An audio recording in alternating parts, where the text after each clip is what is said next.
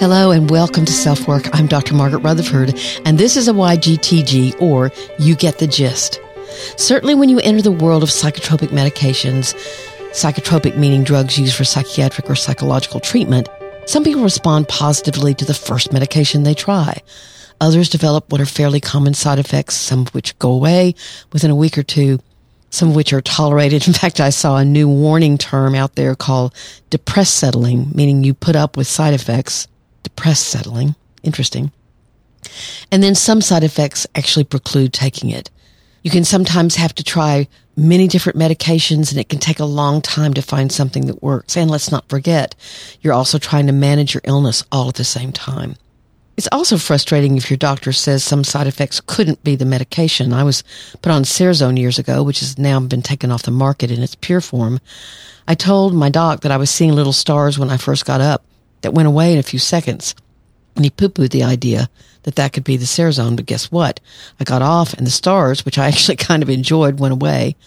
But side effects can be very difficult and can be hard on your body, your mind, and your spirit. So obviously the idea that there could be a test that could determine how a medication might affect you would be awesome, right? Well, now many are touting that they exist. I've had more than one patient or friend tell me that their psychiatrist or treatment center ordered a genetic test to help them make medication decisions, and then tell me all about the drugs they found would not be effective or where there would be harmful side effects. I looked online this week and found that you can actually see these for yourself, but it looked like they still needed to be ordered by a prescribing entity. The cost was around $300 for the most prominent one I reviewed. But do they really work? Or are they being so strongly marketed that they're being used without good research to back them up? So I looked to see what I could find. Just as recently as 2018, the FDA strongly warned against them. I'm quoting, "For example, the FDA is aware of genetic tests that claim results can be used to help physicians identify which antidepressant medication would have increased effectiveness or side effects compared to other antidepressant medications. However, the relationship between DNA variations and the effectiveness of antidepressant medication has never been established." Except they go on to say that they have given limited FDA approval for certain usages, but you have to check. And then in the fall of 2019, Harvard research also said no. All these articles in your show notes.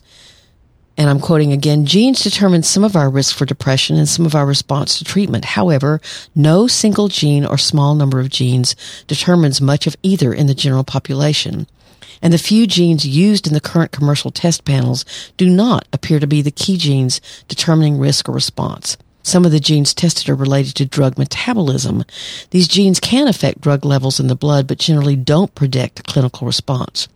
Other factors, including age, diet, hormonal state, gut bacteria, and any other concurrently taken drugs, are far more important in determining how a person metabolizes a drug and responds to treatment.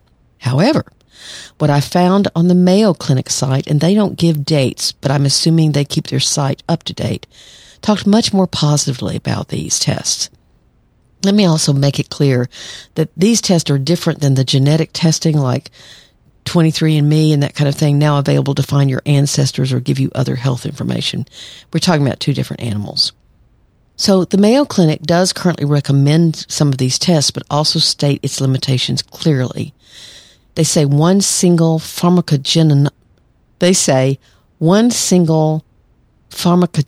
I can't say this word, guys. Pharmacogenomic.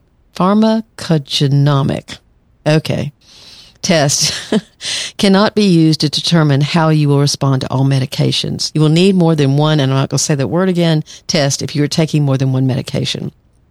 These tests are not available for all medications, and because they are only available for certain medications, your doctor determines if you need to have a test prior to beginning a specific treatment. And there are currently no tests like these for aspirin and many over-the-counter pain relievers. But I found another article through Mayo where they did mention a specific test and offered a much clearer explanation of how these tests may work. And I can say all these words. Genotyping tests, such as cytochrome P450 tests, may speed up the identification of medications that are likely to be better processed by your body. Ideally, better processing would lead to fewer side effects and improved effectiveness. CYP450 tests are generally used only when initial antidepressant treatments aren't successful. There are other CYP tests that are used in other areas of medicine, such as in cancer medications, such as if tamoxifen for breast cancer is likely to be more effective.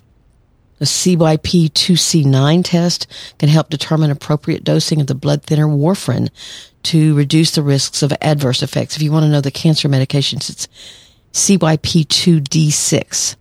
But they say the field of pharmacogenomics, I think I said it that time, is growing, and many different types of genotyping tests are available. Tests differ widely by which classes of drugs they examine and how the tests are performed. So I hope that's helpful and you get the gist. Maybe the jury's still out, but it's certainly looking promising. Take good care. I'm Dr. Margaret, and this has been SelfWork.